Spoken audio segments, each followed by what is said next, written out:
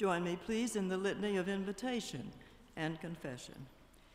We come as God's children, led by God's children, to this sacred space of praise and worship. The bright and beautiful windows tell God's story and our story. The pipe organ sings powerfully and joyfully its song of wonder. The tall cross carries our eyes upward in praise. We give thanks for the intimacy felt among us these last few months, and we give thanks for the sense of transcendence which this place and these people of God evoke. God is both with us and beyond us. We confess our failures as neighbors and friends.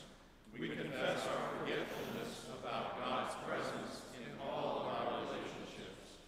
We pause for a moment of silent confession.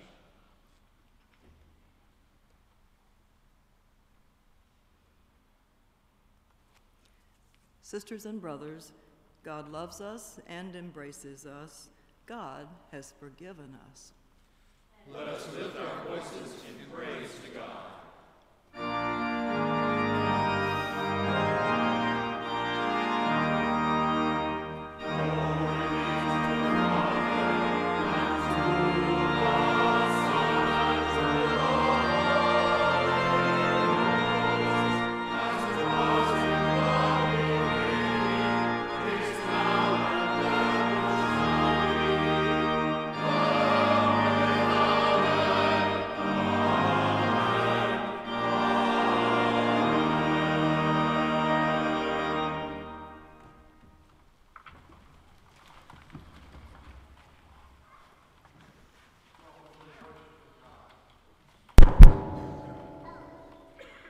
And welcome again to the worship of God in this sacred space among these sacred people.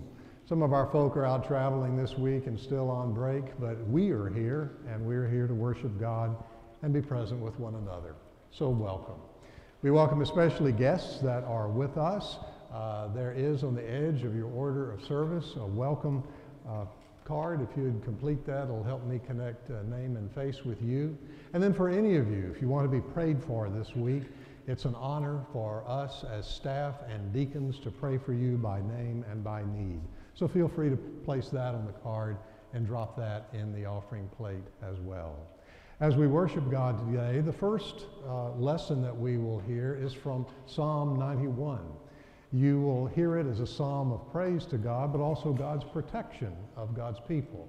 It will be echoed later by the choir in the offertory, so listen for that. The second lesson is from an epistle from the Apostle Paul, and he speaks about contentment and being content. And that's what I want to try to preach on, so listen for that. Maybe you can help me do that better. And then the third lesson, the gospel lesson, is one of those parables of Jesus that's hard to understand, but we'll work on it together.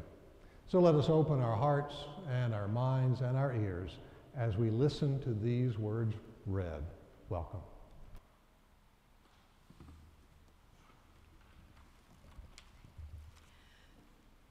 God promises care and love for God's people in times of trouble. A reading from a psalm. You who live in the shelter of the Most High, who abide in the shadow of the Almighty, will say to the Lord, my refuge and my fortress, my God, in whom I trust.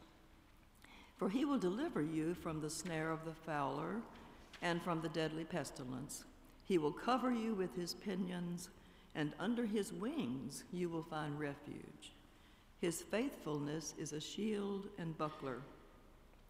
You will not fear the terror of the night, or the arrow that flies by day, or the pestilence that strikes in darkness, or the destruction that wastes in noonday. Those who love me I will deliver. I will protect those who know my name. When they call to me, I will answer them. I will be with them in trouble. I will rescue them and honor them. With long life I will satisfy them and show them my salvation. Here ends the first lesson.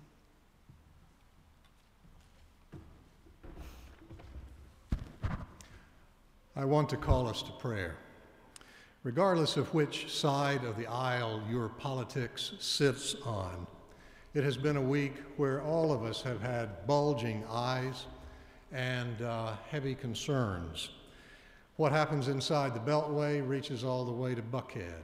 We know that. And there are different Christian responses throughout history and even before the creation of the New Testament about how to respond to government challenges and civil authorities. The part that made it into our canon, into our New Testament, we read from just last week that addresses what step one is, and that is prayer. The Apostle Paul said, I believe Ken Brandt read it from the lectern, these words, I urge that supplications, prayers, intercessions, and thanksgivings be made for everyone, for kings and all who are in high positions, so that we may lead a quiet and peaceful life in all goodness and dignity. This is right and is acceptable in the sight of God. Harry Emerson Fosdick, the pastor of Riverside Church in 1930 at the front end of the Great Depression, wrote a prayer that was set to music, and the prayer says, grant us wisdom and grant us courage for the living of these days. That is at least what each of you will be praying. We're going to take a few seconds for moments of silent prayer as each of you pray silently. And then following this time of silence, Dr. Mary Dean will lead us all in prayer.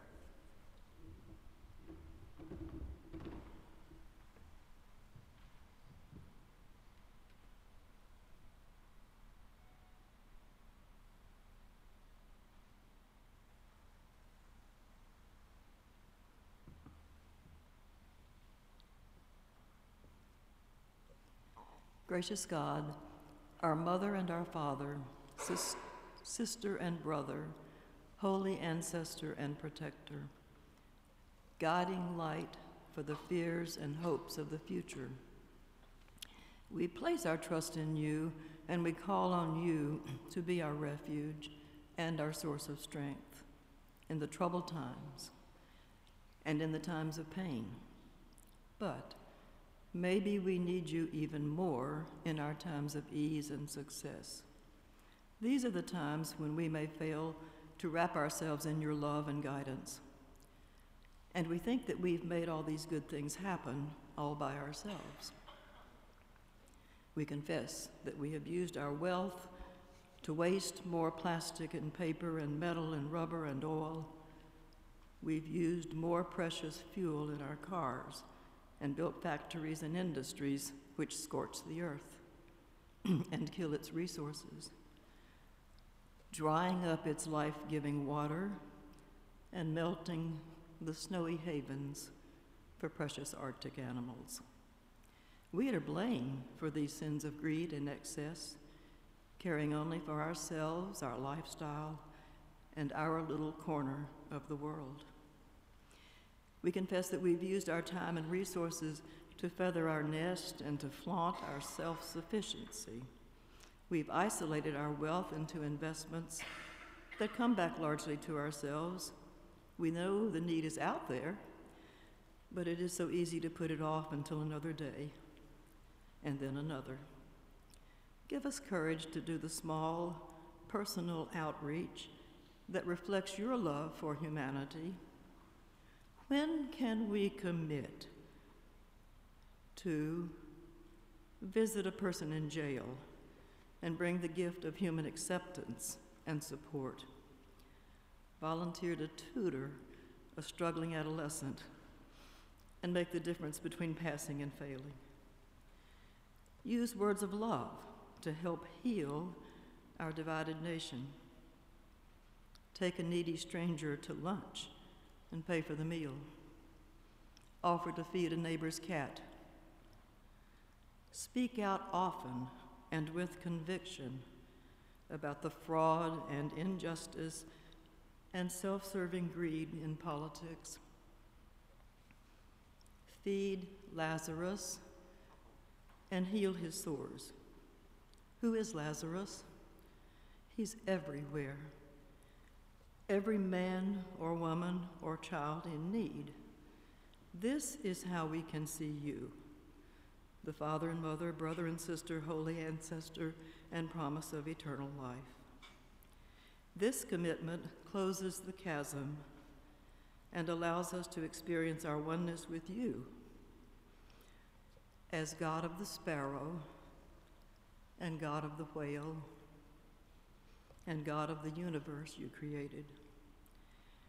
We thank you for life and for the ability to love that you put within us. May we have the courage to use love to light the way for others. Let us pray together the prayer that you taught us. Our Father, who art in heaven, hallowed be thy name. Thy kingdom come, thy will be done in earth as it is in heaven. Give us this day our daily bread, and forgive us our trespasses, as we forgive those who trespass against us. Lead us not into temptation, but deliver us from evil. For thine is the kingdom, and the power, and the glory forever. Amen.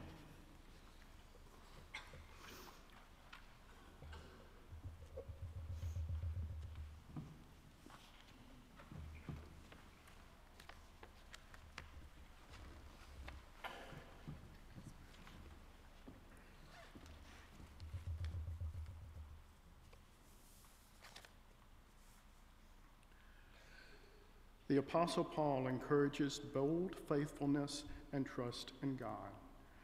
A reading from the first letter to Timothy. Of course, there is great gain in godliness combined with contentment, for we brought nothing into the world, so we can take nothing out of it. But if we have food and clothing, we will be content with these. But those who want to be rich fall into temptation and are trapped by many senseless and harmful desires that plunge people into ruin and destruction.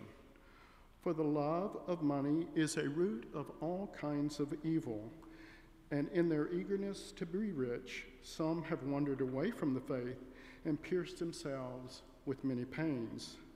But as for you, man of God, shun all these things, pursue righteousness, godliness, faith, love, endurance, gentleness. Fight the good fight of the faith and take hold of eternal life, to which you were called and for which you have made the good confession in the presence of many witnesses.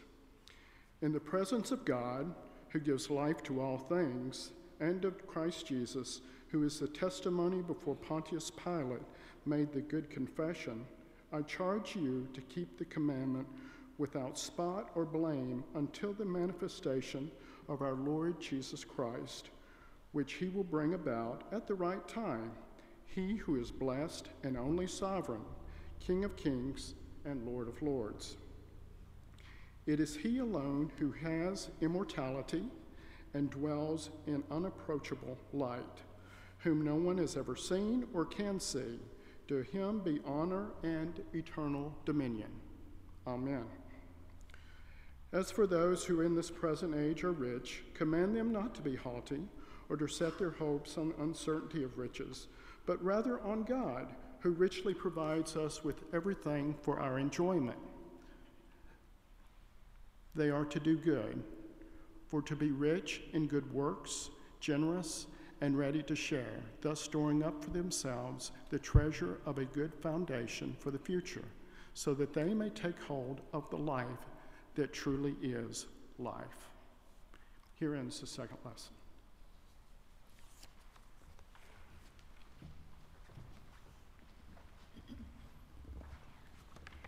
Children, I'd like to invite all of you to come forward for our time together. We'll gather right here on the steps. If you have an offering, Pastor Daniel has a plate, and you can drop it right in. All right, Leah, can you hold that for me and help me with that? Put it back in until I tell you to pull it out, okay? Be like a surprise, okay? Are you ready? Okay, well, good morning, everyone. You want to sit right here, sweetie? There's a good space right there by Pastor James. Well, today I brought some things to show you that you might recognize some super things from some superheroes. And I wanted to talk to you about these superpowers. Leah's got the first one. This is She-Ra's sword, and it has special powers. When she says, "For the honor of Grayskull," she puts it up in the air. Go ahead, Leah, put it up in the air. And She-Ra has superpowers, and Leah really likes She-Ra, so she brought this to share that with y'all. I have other things in here. What is this?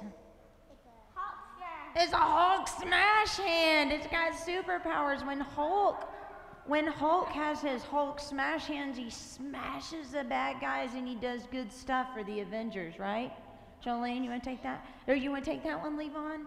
How about this I've got this too. Do you know what this is? This is, I'm going to let Levon have this one. That is Green Lantern's ring. And you know, when the superhero Green Lantern puts that ring on, he's got these superpowers where he can fly and he can do all sorts of other cool stuff that come out of his Green Lantern ring. Levon, show me your Green Lantern ring. Yeah, there we go. There it is. He wears it. And then I have one more thing. This is a Supergirl cape, because Supergirl, she does all sorts of flying and some really cool stuff. Mary Frances, that might match your robe.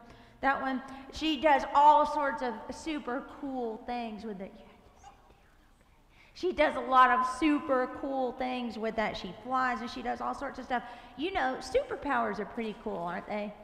You can do a lot of stuff with superpowers. Do you sometimes wish you had superpowers? Yeah, when I was little, I wanted to have Storm superpowers from the X-Men. I thought weather control was so cool. But you know, there's something even better than superpowers. And do you know what it is?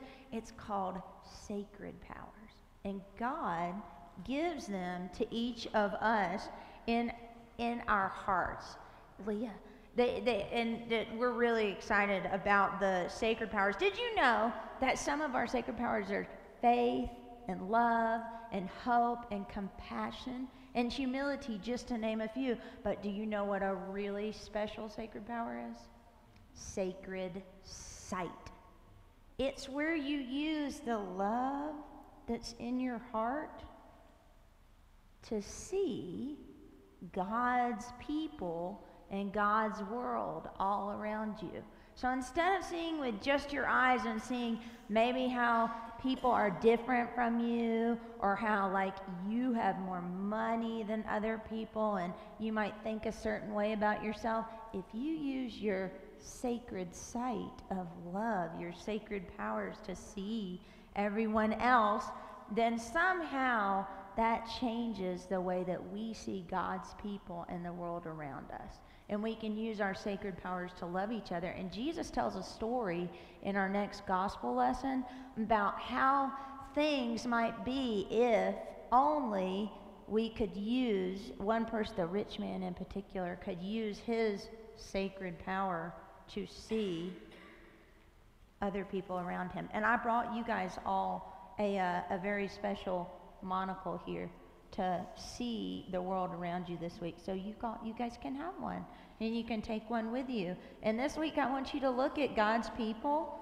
and your friends around you, so you can see them with love and see not how they're different, but see them as God sees them. He loves them. He loves us all the same. We're all precious to him.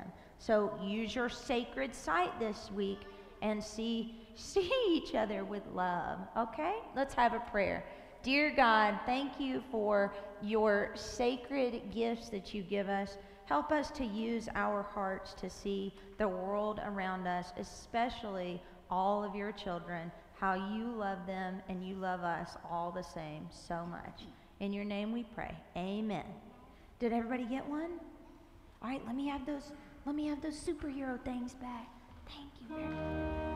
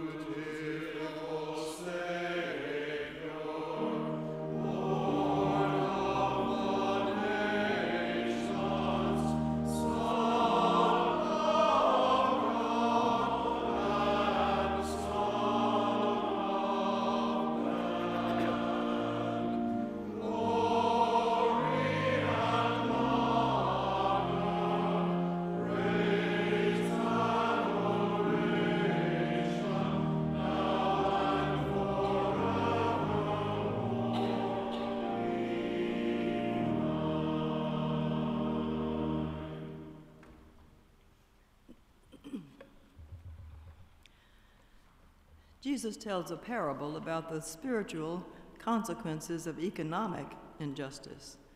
A reading from the Gospel according to Luke. There was a rich man dressed in purple and fine linen, and who feasted sumptuously every day. And at his gate lay a poor man named Lazarus, covered with sores, who longed to satisfy his hunger with what fell from the rich man's table. Even the dogs would come and lick his sores. The poor man died, and he was carried away by the angels to be with Abraham. The rich man also died, and he was buried. In Hades, where he was being tormented, he looked up and saw Abraham far away with Lazarus by his side.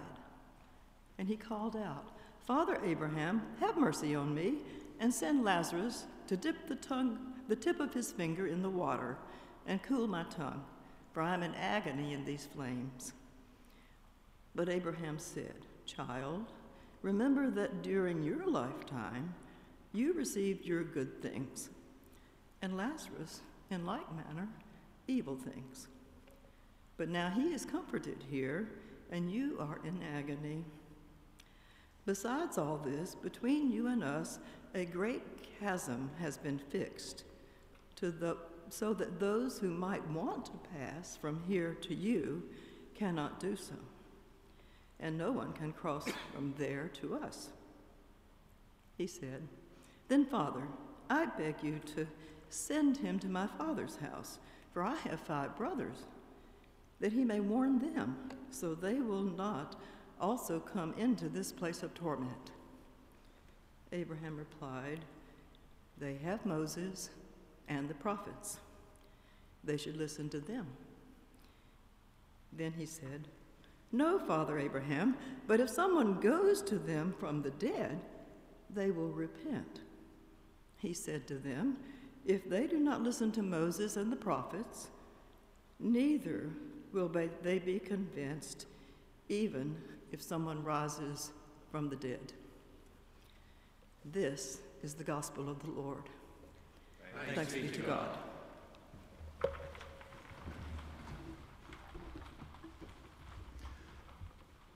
Thank you, Mary. Now, we're going to get to that gospel text in a bit, but I'm not in a rush to do so. We'll get there in a moment. I want to talk about 2 words that were in that epistle lesson that Tim read. Paul uses them about being content and about contentment. It was a stumbling block as we were working on this on Wednesday, on the Wednesday Bible study, as exactly what does that mean? But I think it might be good to just start with a question. Are you content? As in, right now. Are you content? And if you're not, do you remember a time when you were? Or if you're not, what would it take to get you there, to be content? Now, we don't have a time travel machine, so we can't go back right now or go forward, come to think of it. But what we do have is this moment right now, this moment together, to inventory where we are in our lives about being content. Now, you're probably saying, well, tell me what content is, and I'll let you know if I am that way or not. Fair enough. The Greek word didn't help me that much as I dug around with it. It just looked like satisfaction or gratification. But when I looked around the English word of content, it has 2 pieces, the prefix. The prefix means together, alongside, along with, together. And then the root word means to hold, as in to hold together. Maybe that helps. I like the poetry of that. What is it that holds you together? Or what is it that you hold that helps your life become a whole? The way I would say it is contentment is a process of holding and being held together in God's peace, God's shalom, being held together by the peace of God. As we're aware of that comes and goes, at least it does for me, I think it's important to think through that and to use the Apostle Paul's words to do so. Now, he uses many good words in this text, like righteousness and faith and love and gentleness, all good. But I want to hold up 3 other words as pieces of the basket that hold my life together and may help hold yours as well. The first is, and I like this about the Bible, to the Bible's credit, it's not so esoteric, it's not so abstract or nebulous, it sort of gets down to the nitty-gritty. The first thing Paul talks about as he talks about being content and contentment is money. The Finance Committee will love this. It's important in our lives. So I'd say the first point is the spirituality of stuff. Because no matter how at peace we are, we're also stewards of all this stuff that we have in our lives, for the good or for the bad. So what is the spirituality of stuff? Paul invites us to think about the place of money and what we do with it. In the early church, as we read in the book of Acts, the history book of the New Testament, they put all things in common. They were communal, which takes out that plug of possession that we so value. You know, I possess this thing, these things, this bank account. And so if you eliminate that, just think about how it changes the whole conversation. Evidently, it didn't last very long. May have been a good start. But even by the time of Paul, the church had evolved with poor people in it and wealthy people in it. The Bible in Paul or in Luke's gospel doesn't put down wealth, but what it says is this is my interpretation, it's all right to be wealthy as long as you don't grip it tightly, but instead you give it away generously. Gaining wealth can be good as long as you generously pass it along. Generous and ready to share is how Paul puts it in this text. Now that brings us back to that peculiar parable that Jesus tells about the rich man and the poor man, and then both die, and what happens next. It's really, it's not a Ken Burns documentary on what happens in the afterlife, all right? It's not a documentary at all, it's a parable. And the parable has the poor man named Lazarus, not the brother of Mary and Martha, this is a different Lazarus. Poor man at the gate of the rich man. And then the great equalizer happens to both, death. As Paul put it, we brought nothing into this world, we take nothing out of this world.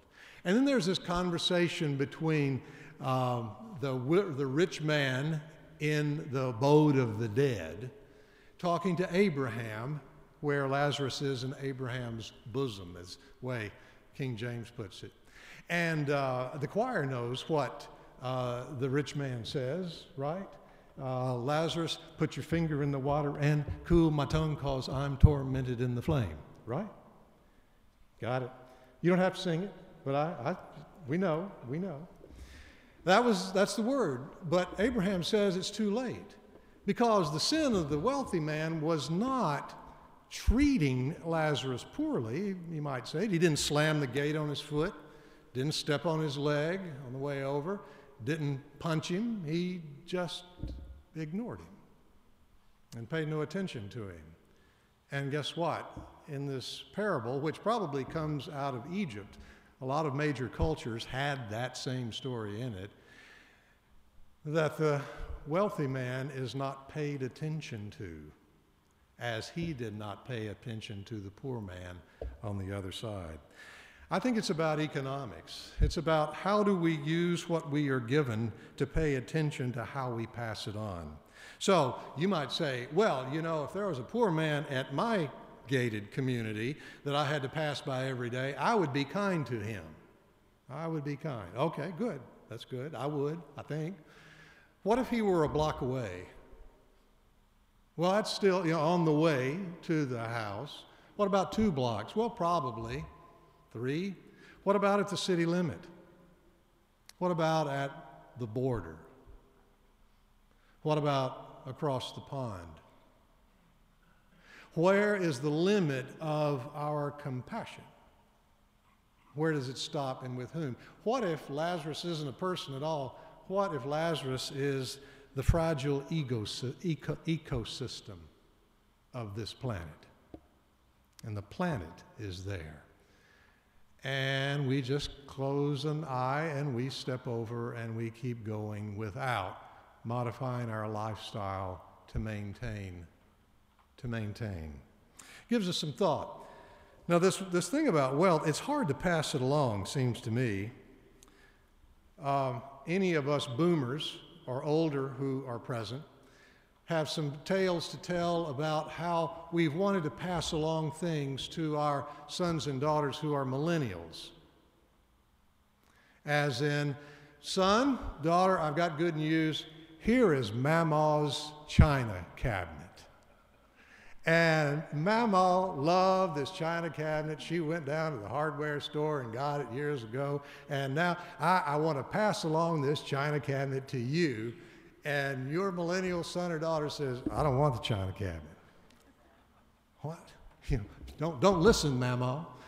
You don't want the china cabinet? Well, you're going to need the china cabinet. What are you going to put all the china in that we're passing along? Well, we don't need the china either. Well, I'll be. It's sometimes hard to give away what you have. Now, to the millennials' credit, they are more minimalists than the builders and the boomers were, but I get that. Here's another problem. To whom do you give it? You want to give it away.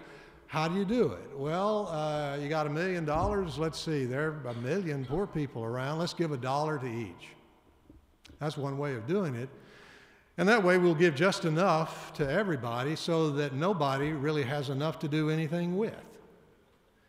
I know we will discern and triage, and some of you are in groups that do this, that you pool your resources and you find one place that you can do more with that money rather than scatter it so thin that it doesn't help at all. That's hard work. It's hard work to give away what we have, but we're called on to do that. Matter of fact, like I said, some of you are in an organization that does that. Matter of fact, you're sitting in one right now. The missions ministry team of our church, we give money to that comes through the church budget and we say, we can't keep up with all of the needs. There are more things in the mailbox than we can give to at any good season. We are always getting calls. Would you help us know what are the mission places that our money can be used toward that doesn't thin it out, but gives it so that it can make a difference? That's what we do, and we admit it's hard work. Of course, the Apostle Paul may not have ended up with much, but I'm thinking that he passed along the best that he had, which was himself. I mean, isn't that what we do, we grandparents or uncles or aunts or mentors? We try to pass along the best of what we've learned from our lives. I can imagine Paul sitting in front of a window. He's either writing or his scribe is writing, or maybe a disciple in the next generation is remembering what Paul said and writing it down, passing along what's been passed to him. And Paul says, write this, I brought nothing into the world, and I can take nothing with me. The only thing you can keep is what you give away. That's the real gift. So the first word is stewardship. What do we do with what we have? And that's a piece of contentment. The second word is contentment requires humility. The word is in the text of haughty. You can have wealth, but don't be haughty about it. You don't use that word a lot. It's an old English word that comes from high or height, haughty. So it would be looking from a condescending position. Don't do that, Paul says. Don't be haughty, be humble. Now, the last I looked, humility seems to be on the endangered species list. All the news I've read and heard and listened to this week, I don't see a lot of it out there. I checked the list. There's the hawksbill turtle on the list. There's a snow leopard on the list. And there's human humility, especially in high places. They're all on the endangered species list. Paul would encourage us, like with the words that we read from last week. We pray for one another, and we pray from a posture of humility. Paul probably struggled with this himself. How would you like to be on a church committee with the Apostle Paul? My goodness, I wouldn't want that at all. Humility is knowing your place in the family of things. Several of you can quote Mary Oliver, right? And you know where that line comes from. Her poem, Wild Geese, that she begins by saying, "You do not have to be good." I love any poem that begins with, "You do not have to be good." The second line is, "You do not have to crawl across the desert burning on your knees, repenting for 100 miles all the way." She then says, "Watch what you love. Observe the sun. Sense the clear pebbles of rain that fall on the prairies, on the mountains, in the forests, in the deep rivers. Meanwhile," she says, "the wild geese high in the clean blue air are headed home again." And then she closes it this way, "Whoever you are, no matter how lonely, the world offers itself to your imagination, calls to you like the wild geese, harsh and exciting, over and over, announcing your place in the family of things." I believe that is what humility is, your place in the family of things. C.S. Lewis, in his book Screwtape Letters, talks about pride in there, and he says it's like a telescope that's pointed at the heavens, except for pride. Pride turns the telescope around and thus magnifies the self and makes the heavens look small. Let's make sure we know which end of the telescope we look through. I see it differently, we can say, but you may be right. The third thing is enjoy the temporary. What do we do with our stuff? Stewardship. Grow our humility, number 2. And number 3, enjoy the temporary.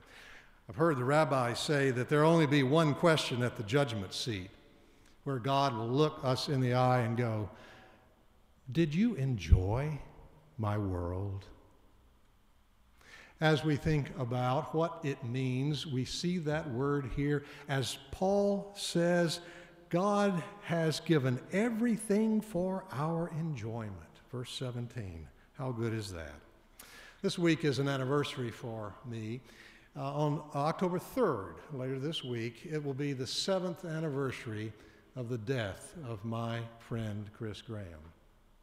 12 hours before he died, on October the 2nd, I was sitting with him in his yard. Also Susanna Davis, who's the pastor of Kirkwood UCC, United Church of Christ, were there. We were talking about texts in the Bible.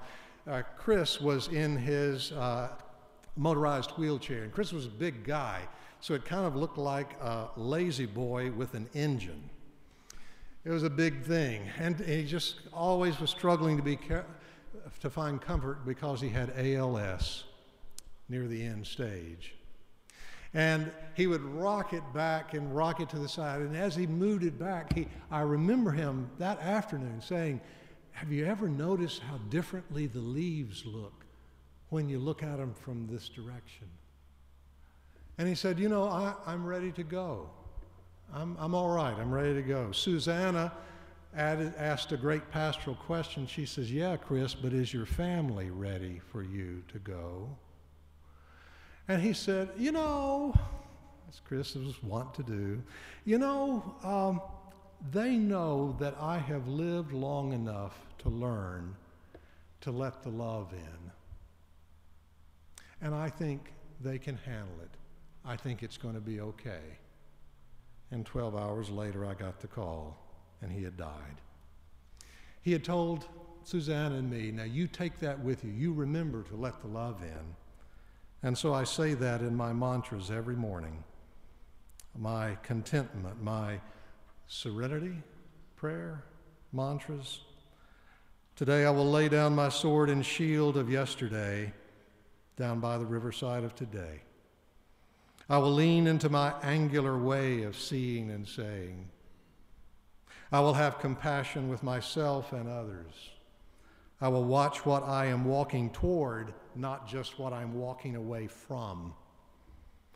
I want to have lived fully and loved fully when it is time for me to die finally. And I want to let the love in. That's what holds me together. How about you? Amen.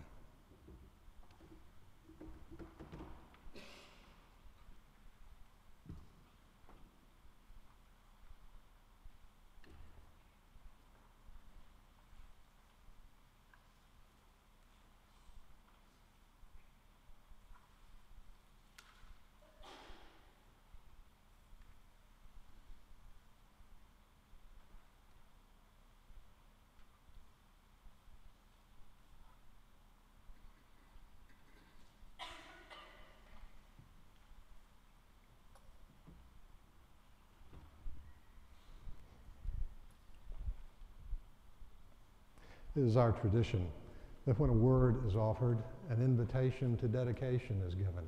And we use the song that we sing to pray it to God and to gather our lives together and see what holds us together. The song that we will sing, number 461, is a song that sounds like a sacred harp song to me. It's a strong melody that pounds away in a minor chord. Jesus, lover of my soul, let me to thy bosom fly, just like Lazarus did. That's what we'll sing. Let's stand together and do so.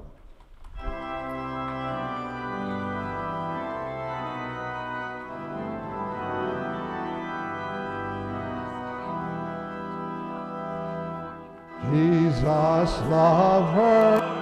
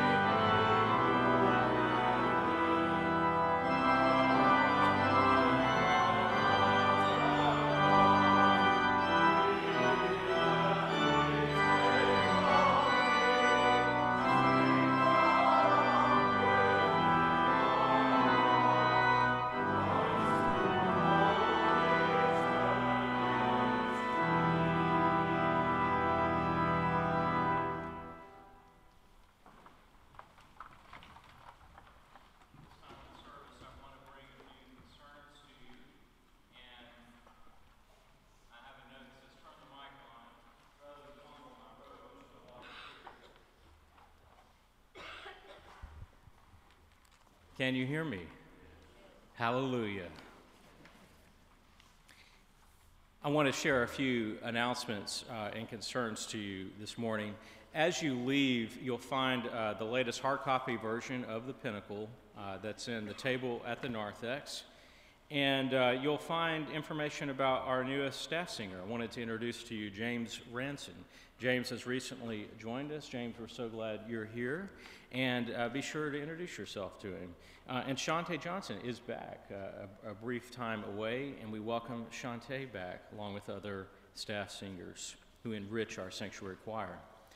You'll find information inside the Pinnacle about some missions announcements that are upcoming. I wanted to highlight, too, that we're still accepting donations for Georgia's prison system, books. If you have any books that you're looking to donate, bring them to the church, and the pickup's going to be later in October. So we'd ask you bring those in the next couple of weeks.